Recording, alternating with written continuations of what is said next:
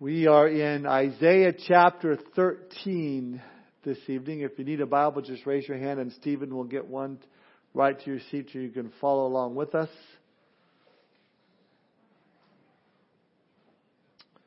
Don't forget the couples dinner is coming up this Friday at 6:30. If you have not signed up, come see me because I left the list at home. And let me know. If money's a problem, don't let it be. Let me know. And if kids are a problem, well, too bad. No. Don't let that be either. We got some child care provided for that. So just let me know. That's this Friday. And then one more thing I heard today, and I always get their last names wrong. I want to say Nakamichi, but that's not their last names. Remember the folks that were part of our church and the two boys that were geniuses and they moved to Israel. What's their names? Jack and Angie. What was their last name? Yeah, I don't know. Anyway, they moved to Israel to basically evangelize, be a missionary. She actually has some Jewish blood in her, so they were trying to actually get citizenship in Israel there. And I just noticed today, posted on Facebook, that they found out that her grandfather was a Christian, and now they're being kicked out of Israel. And so just be praying for them. You know, God certainly can work and do something mighty in that situation, but just be praying for them. It's got to be tough for them because they just left everything to go and do this, and so that's what's happening. So anyway, just pray for them and with that. And that, let's pray before we begin. Father, we thank you for this night tonight. We do pray for Jack and Angie. We just pray, Lord, that you would give them wisdom. Lord, we know, Lord, that you open doors and you shut doors. And we pray, Father, that, Lord, that you would shut the door on this, that you would allow them to stay there in Israel, Lord, and minister to the people that are there, Lord God. We pray that you would work mightily and do a mighty thing in this situation, Lord God. But if that's not your will, Lord, we do pray that you just comfort them and give them a peace, Lord, and work out the details of them coming back to the States. And Father, we thank you just for this night, Lord, this opportunity to be in your word, to just hear, Lord, of some heavy things tonight, Lord God. And we thank you, Lord, that your Spirit is here to teach us, Lord, but also to instruct us on how to apply these truths to our lives, Lord. We're just not getting information, Lord, but we're getting application, Lord, as we look to your word. So we ask your blessing upon our night. We commit it to you. Lord, we ask your blessing upon the couples dinner coming up as well, Lord. We want to remember that in our prayers, and for Jason and his wife Mary as they come out and share with us. So again, bless our night, Lord, as we dig into your word. We commit it to you. In Jesus' name we pray. Amen. We get into chapter 13, and really this is, we might call it the burden against Babylon. And I've asked Jacob to put some of the verses up on the screen tonight. We don't usually do that on Wednesday night because we're going to be looking a lot of different verses I'm going to hop around with. I want to be able to see that, us to be able to see that. See, Isaiah here in chapter 13 begins a new topic.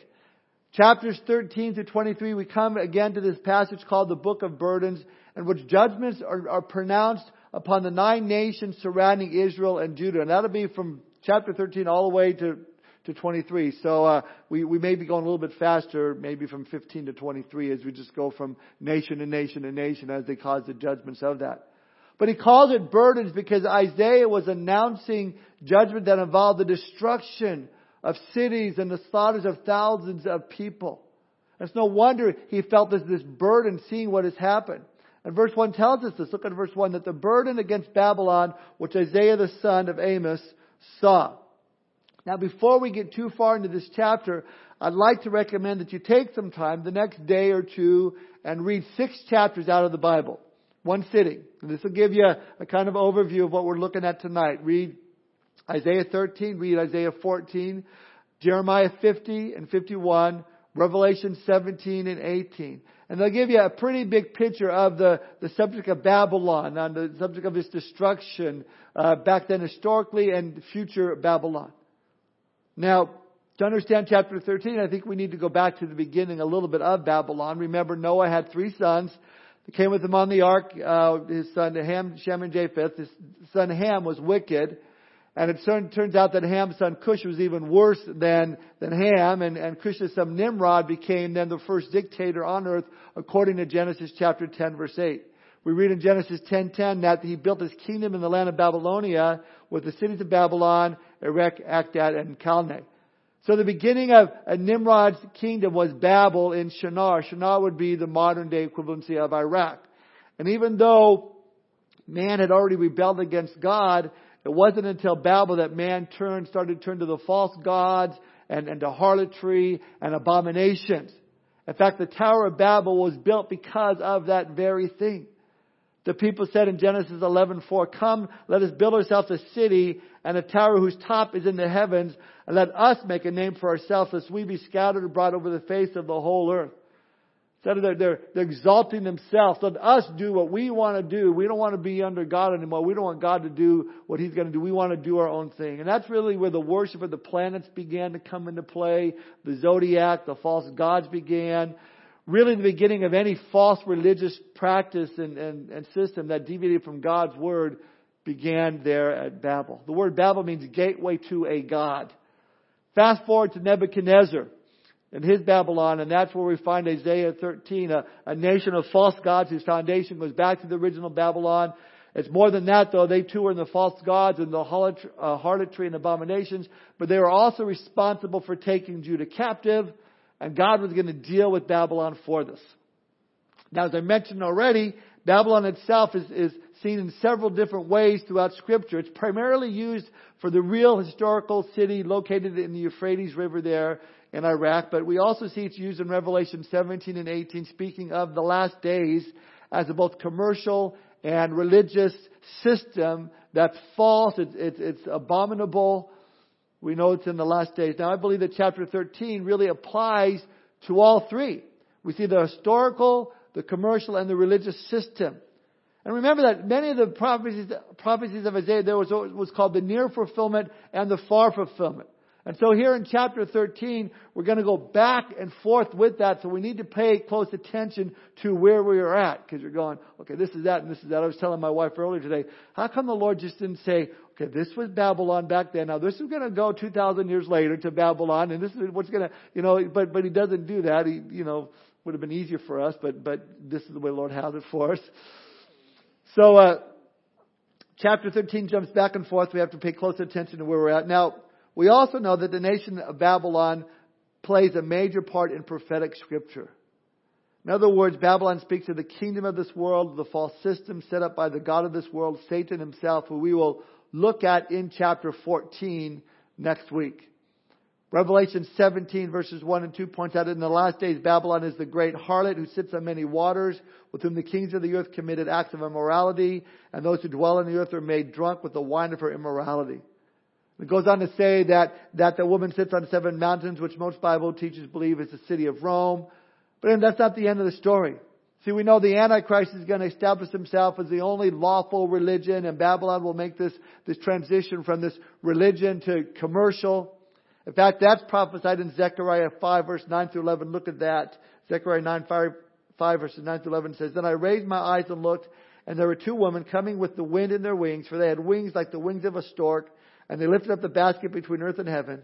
So I said to the angel who talked with me, 'Where are they carrying the basket?' And he said to me, 'To build a house for it in the land of Shinar. When it is ready, the basket will be set there on its base.'" So the harlot is being relocated to the land of Shinar, Iraq. We see there in Revelation chapter 17 and 18 that during that 7-year tribulation, that's where all the fall of the religious Babylon will happen. Excuse me. Again, religious Babylon symbolizes all the false religions of the world, and we also will see the fall of commercial Babylon, which symbolizes all the corruption of businesses and commerce throughout the world. Again, I reference back to Revelation 17 and 18, Jeremiah 50, 51 to get a bigger picture of what's going on. All that to say again, as we look at chapter 13, we're going to go back and forth to the immediate fulfillment and the future fulfillment in Isaiah 13. So starting in verse 2, we read the Lord announces that He's preparing an army to execute His judgment on the literal city of Babylon. Look at verse 2 through 4. "Lift up a banner on the high mountain. Raise your voice to them. Wave your hand and they may enter the gates of the nobles. I have commanded my sanctified ones. I've also called my mighty ones for my anger, those who rejoice in my exaltation. The noise of a multitude in the mountains, like that of many people, a tumultuous noise of the kingdoms of nations gathered together. The Lord of hosts musters the army for battle. Now we know that God has used ungodly nations before to unwittingly accomplish His plans.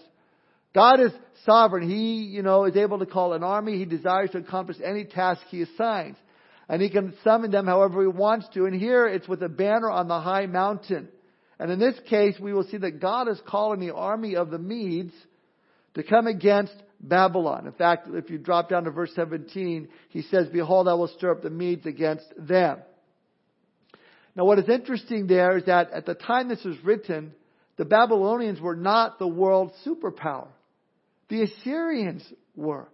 Babylon was way second during that time. They were nowhere near as strong as the Assyrians. And in fact, the Medes, they posed no threat at all. It'd be like, a prophecy reading, that Hawaii is going to conquer China, or something like that. You're going, what? How could that be? No one would believe it, but that's what makes God's Word so amazing. Only God can speak of the future with absolute certainty. It's not as though God is coming out on a limb or going out on a limb and taking a chance. God lives in the realm of eternity, and He can see the future as clearly as we see the past. Actually, probably more clearly because we forget our past and we don't remember. So, we start. But listen to Isaiah 46, verse 9 and 10 in the New Living Translation. The Lord says, "Remember the things I have done in the past. For I alone am God. I am God, and there is none like me. Only I can tell you the future before it even happens. Everything I plan will come to pass. For I do whatever I wish." Now we know by looking back that the city of Babylon was completely destroyed in 689 BC by Sennacherib and the Assyrian army, but it was rebuilt by Sennacherib's son. Then in 539 BC, Darius the Mede then captured the city and then fulfilled Isaiah's words here. But it's clear that Isaiah's prophecy is describing something more significant than the ups and downs of this ancient city. Again, the language here in Isaiah also shows us that this could be a near and far fulfillment. Look at verse 5. It says, "They come from a far country, from the end of heaven, the Lord and His weapons of indignation to destroy the whole land." And again, this spoke of the surprise invasion of Babylon by the Medes and the Persians. But looking ahead, now look at verse 6. It says, "Well, for the day of the Lord is at hand. It will come as destruction from the Almighty." Now suddenly, we've been zoomed into light speed in our 1985 DeLorean, Back to the Future. We read, the day of the Lord is at hand. Well, when is the day of the Lord? Well, the day of the Lord is the events leading to and the day when Jesus Christ comes back. See, what we realize is that though He's prophesying of Babylon being destroyed, He now takes us to the future, into the time period you and I know as the Great Tribulation, the day of the Lord, the time of Jacob's trouble. A time after the church is removed via the rapture of the church to the time of God's wrath being poured out on a Christ-rejecting world. And we read at that time there's going to be some wailing going on. The word wail there means to howl in distress. Why? Because destruction is coming. From who? Well, it says from the Almighty. That's why they're wailing. I mean, the day of the Lord, the destruction that will come on the earth, is the day of God's wrath. It's from the Almighty Himself. This is a future event, though I believe it's coming very, very soon. And then He says in verse 7, "Therefore all hands will be limp, every man's heart will melt." When God's wrath begins to come upon the earth, there's going to be these non-believers. I could take it. So what? I'll hunker down. I'm a prepper. And he's a prepper, and we're a prepper. And wouldn't you like to be a prepper too? I mean, they can all get caught up in their preparations. And think, I can bunker down and I can make it through. I've got a generator and can take anything God throws at us. Really, you think so? The Bible says 100-pound hails of ice will come from the sky. How are you going to handle that with your generator? I don't know. See, after the church is raptured out, taken out of here to heaven, the last place you're going to want to be is left outside when the rain begins. You don't want to be around during the Great Tribulation period. At all. I mean, imagine the fear that they begin to see the wrath of God. Verse 7, all hands will be limp and every man's heart will melt. How many men's hands will go weak, go limp? All hands. How many hearts will melt? Every man's. Doesn't matter if you're the most powerful, strongest, well-prepared. You're going to be weak. You're going to collapse under this extreme distress, wailing. Jesus put it this way in Luke 21, verse 25 and 26.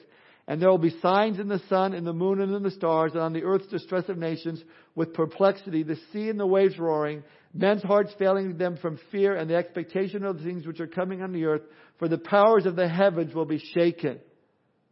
There's going to be no place to hide. This whole universe is going to start unraveling by the seams. It's going to be a mess. Men's hearts are going to fail them because of fear. No way out of the situation. No way to get away from a righteous God who said, that's it. I'm done. I've taken all that I can. Judgment must come. That's what's coming. That's what God is talking about in Isaiah 13. After He destroys the literal Babylon, He comes up to the Great Tribulation period and says that the destruction will be from the Almighty Himself. Look now at verse 8. Then He says, and they will be afraid. Pangs and sorrows will take hold of them. They will be in pain as a woman in childbirth. They will be amazed at one another. Their faces will be like flames. Doesn't that sound familiar to us? It should. Jesus put it this way in Matthew 24, verse 7 and 8. Nations will go to war against nation and kingdom against kingdom. There will be famines and earthquakes in many parts of the world, but all this is only the first of the birth pains, with more to come. There will be pain as a woman in childbirth. Definitely speaking of God's wrath and vengeance. Isaiah goes on, look at verse 9. Behold, the day of the Lord comes, cruel with both wrath and fierce anger, to lay the land desolate, and He will destroy its sinners from it. For the stars of heaven and their constellations will not give their light. The sun will be darkened in its going forth, and the moon will not cause its light to shine. Again, this speaking of God's judgment that is being poured out during the Great Tribulation period. He says the sun will be darkened, the moon will not cause its light to shine, the stars will not give out its light. See, that should also turn on the light in our heads when we think about what Jesus said in Matthew 24. Verse 29 and 30. Immediately after the tribulation of those days, the sun will be darkened, the moon will not give its light, the stars will fall from heaven, and the powers of the heavens will be shaken. Then the sign of the Son of Man will appear in heaven, and then all the tribes of the earth will mourn, and they will see the Son of Man coming on the clouds of heaven with power and great glory. In other words, God is going to shake up the world. It's going to almost unravel before the eyes of the people here, and then the Messiah will come at His second coming with power and great glory to set up His kingdom. And you know what happens next. We know what happens next, but I'll show you. Zechariah 14:4. And in that day His feet will stand on the Mount of Olives, which faces Jerusalem on the east, and the Mount of Olives shall be split in two from east to west, making a very large valley. Half of the mountain shall move towards the north, and half of it towards the south. Zechariah 14:4. As Jesus sets foot on the Mount of Olives, the upheaval that is going to happen literally splits it in half. It's going to be a brand new valley. It's going to be looks like for a few hundred miles. Just a whole lot of shaking going on. Keep your place in Isaiah. I want you to turn over me to the book of Hebrews. I didn't want to put this one on the screen. I want to look this one up ourselves. Hebrews chapter 12.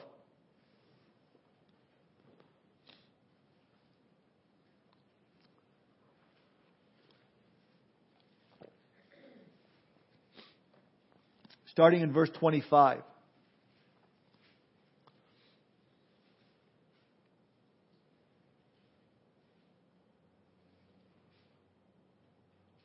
He says in verse 25, see that you do not refuse Him who speaks.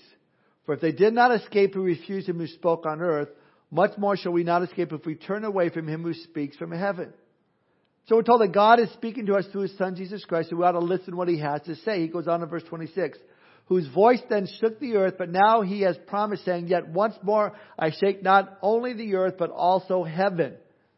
So you're going to see the earth as well as the stars will all be shook. Then verse 27, now this, yet once more, indicates the removal of those things which are being shaken as of things that are made, that the things which cannot be shaken may remain. Therefore, since we are receiving a kingdom which cannot be shaken, let us have grace, by which we may serve God acceptably with reverence and godly fear, for God is a consuming fire. So God is telling us that He's going to shake the earth one more time. He's going to shake heaven as well. Basically, it's coming. That's what we're reading about. And because of that knowledge, There in Hebrews, the writer says, we need to have so much grace that we may serve God in such a way that's always pleasing to Him and godly fear. Why? Because our God is a consuming fire, it says. He will come to judge. See, that's the purpose of the Great Tribulation period. Not only to deal with Israel who has rejected the Messiah, but to judge a world that has cursed the cause of Christ and His kingdom. Now turn back with me to chapter 13 of Isaiah. Verse 13. Again, it's been almost 3,000 years ago that Isaiah is writing this.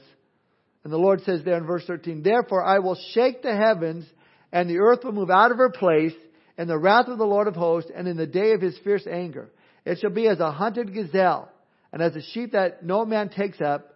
Every man will turn to his own people, and everyone will flee to his own land. Everyone who is found will be thrust through, and everyone who is captured will fall by the sword. Their children also will be dashed to pieces before their eyes. Their houses will be plundered, and their wives ravished or raped. I mean, He's telling us of a worldwide destruction. And I hope again that you notice that He says it's coming upon all men, all women, all children. No flesh would survive except for God's mercy. He says the whole world, therefore I will shake the heavens, and the earth will move out of her place. The earth presently is out of her place. We know it's tilted on its axis. That means there's a great possibility at one time that the earth stood straight on its axis. Kent Hovind has a very interesting theory about this, that something cataclysmic, something big happened, perhaps the result of Lucifer being cast out of heaven, or some speculated as this great meteor hitting the earth at the time of the flood, causing the collapse of the water canopy that was over the earth, causing the flood and tilting the earth to its present position. That certainly would explain the evidence of vegetation under the polar ice caps. But it's very possible that in the time of the shaking at the Great Tribulation, that the earth will be set back straight.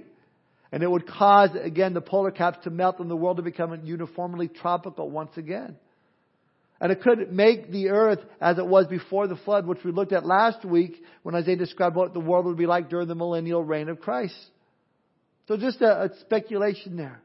Well, we go on in verse 14, we see that during this great time of great tribulation, verse 14 says, it shall be as a hunted gazelle, and as a sheep that no man takes up. Every man will turn to his own people, and everyone will flee to his own land. Again, there's going to be no place to hide. You know, Jesus, again, talking about this time in Isaiah, said this in Mark chapter 13, verse 19 and 20. He said, for in those days there will be tribulation, such as not been since the beginning of the creation which God created until this time, nor ever shall be. And unless the Lord had shortened those days, no flesh would be saved. But for the elect's sake, whom He chose, He shortened the days. God is going to be merciful. Because if He poured out His wrath and didn't hold back, everything would be gone. Destroyed. No, all flesh would be destroyed. But it's an interesting thought that God is going to stop just in time before all flesh is completely annihilated. My point is, it's going to be an ugly time. In fact, Jesus even questioned at His return. It's a rhetorical question, more of a statement, when He said, when the Son of Man comes, will He really find faith on the earth? I think the answer would be no. I mean, think about that.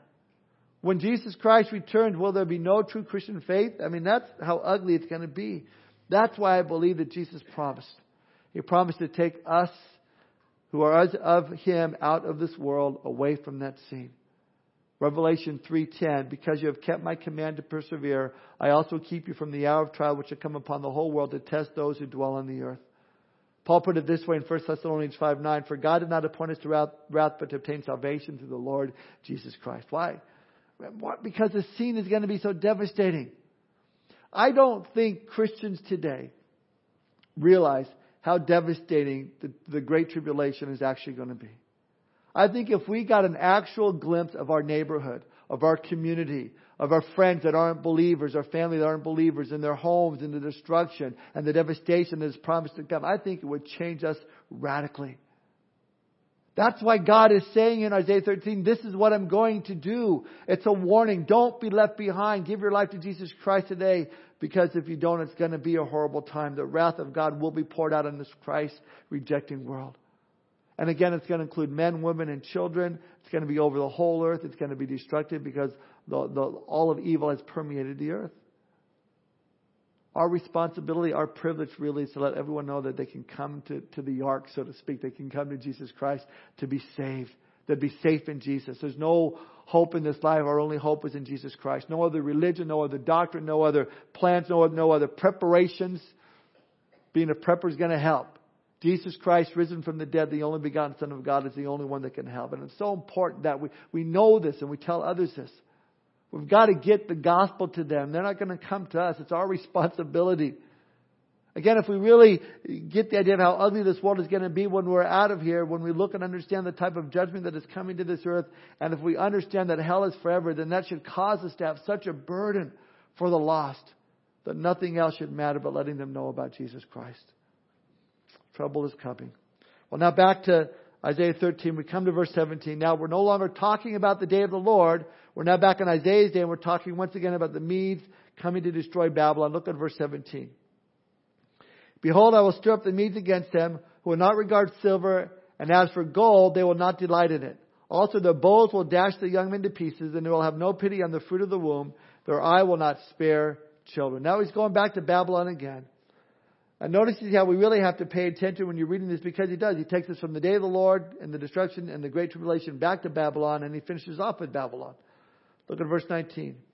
And Babylon, the glory of kingdoms, the beauty of the Chaldean pride, will be as when God overthrew Sodom and Gomorrah. You see, we're back talking about Babylon and the original city itself. The prophecy has been fulfilled. Babylon was the greatest kingdom that ever existed upon the earth.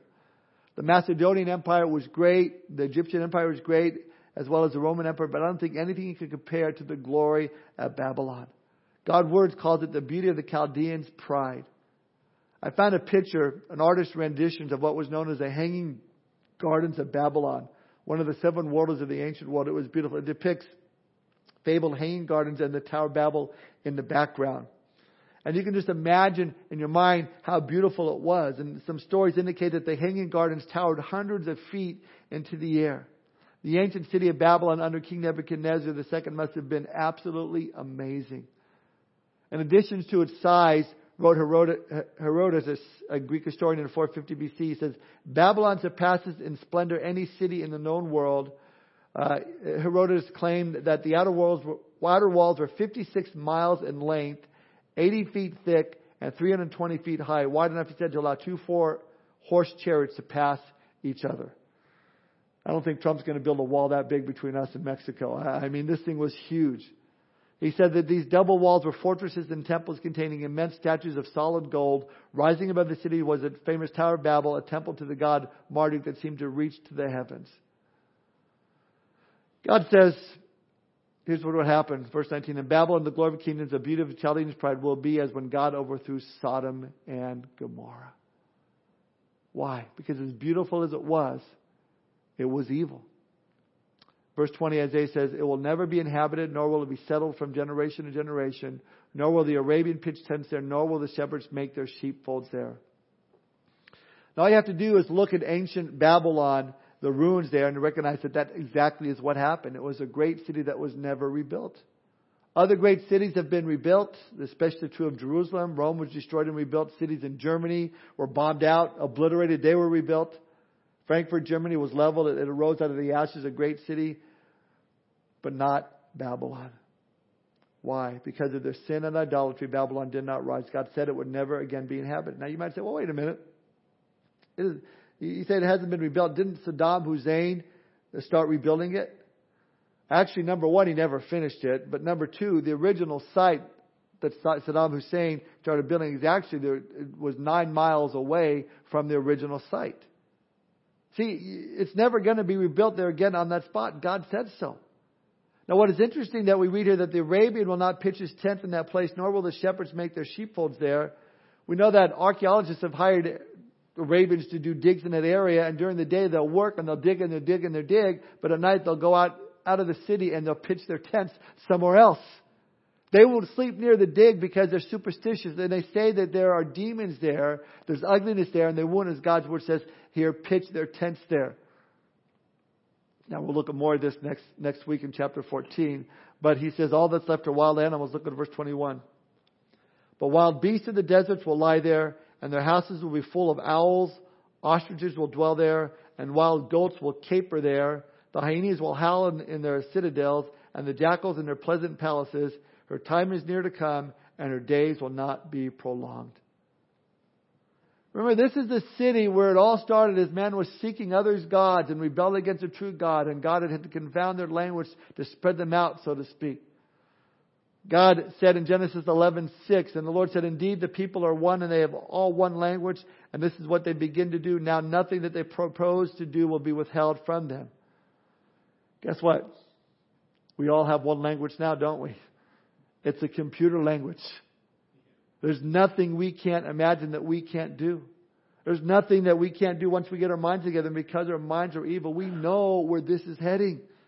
We know where this is heading. The world is in trouble. God is coming back, and He said so. We will see Babylon destroyed again in the book of Revelation. The commercial system, the religious system, it will be destroyed. God has given us His word on it. We know the future Babylon will become a great center on earth. The man of sin, the willful king called the Antichrist will reign in that place, and he'll be destroyed just as the ancient Babylon was destroyed. See, Babylon is a memorial to the fact that the accuracy of fulfilled prophecy and a testimony to the fact that God keeps His word. God says what He means and means what He says. God is going to do this. Now, God doesn't say this to scare us. When He says these things, He wants us to know, number one, that they're true. But knowing that they're true, Peter puts it this way in 2 Peter 3:11. Therefore, since all these things will be dissolved, what manner of persons ought you to be in holy conduct and godliness? Knowing these things are going to happen, we should, number one, walk as closely to the Lord as we possibly can, relying on His strength and His power. Be in God's Word, be in prayer, be seeking Him. Number two, we should be willing to reach out to those who don't know the Lord. However, God shall allow that, whatever opportunity we get. And number three, as Peter says, we should be walking in holiness and godliness. Keeping ourselves pure, keeping ourselves away from those things that would draw us away from Christ. Next week, chapter 14, we're back with Israel, the millennial reign of Christ. But also chapter 14 gives us a glimpse of the Antichrist and the power behind the Antichrist. Isaiah chapter 14, we see the downfall of Lucifer himself and scriptures about that. It'll be very interesting. That'll be next week. Let's pray. Father, we thank You for this night tonight, Lord. We thank You for Your great love towards us. Lord, I want to thank You, Lord, for opening up our eyes to see, Lord, first of all, to show us that we're sinners, but also to show us our need for a Savior. Lord, as You did that work in our hearts, Lord, You saved us from this time that's going to come upon this earth. Lord, You saved us from our sins. You saved us from a life of disobedience, Lord. We thank You for that.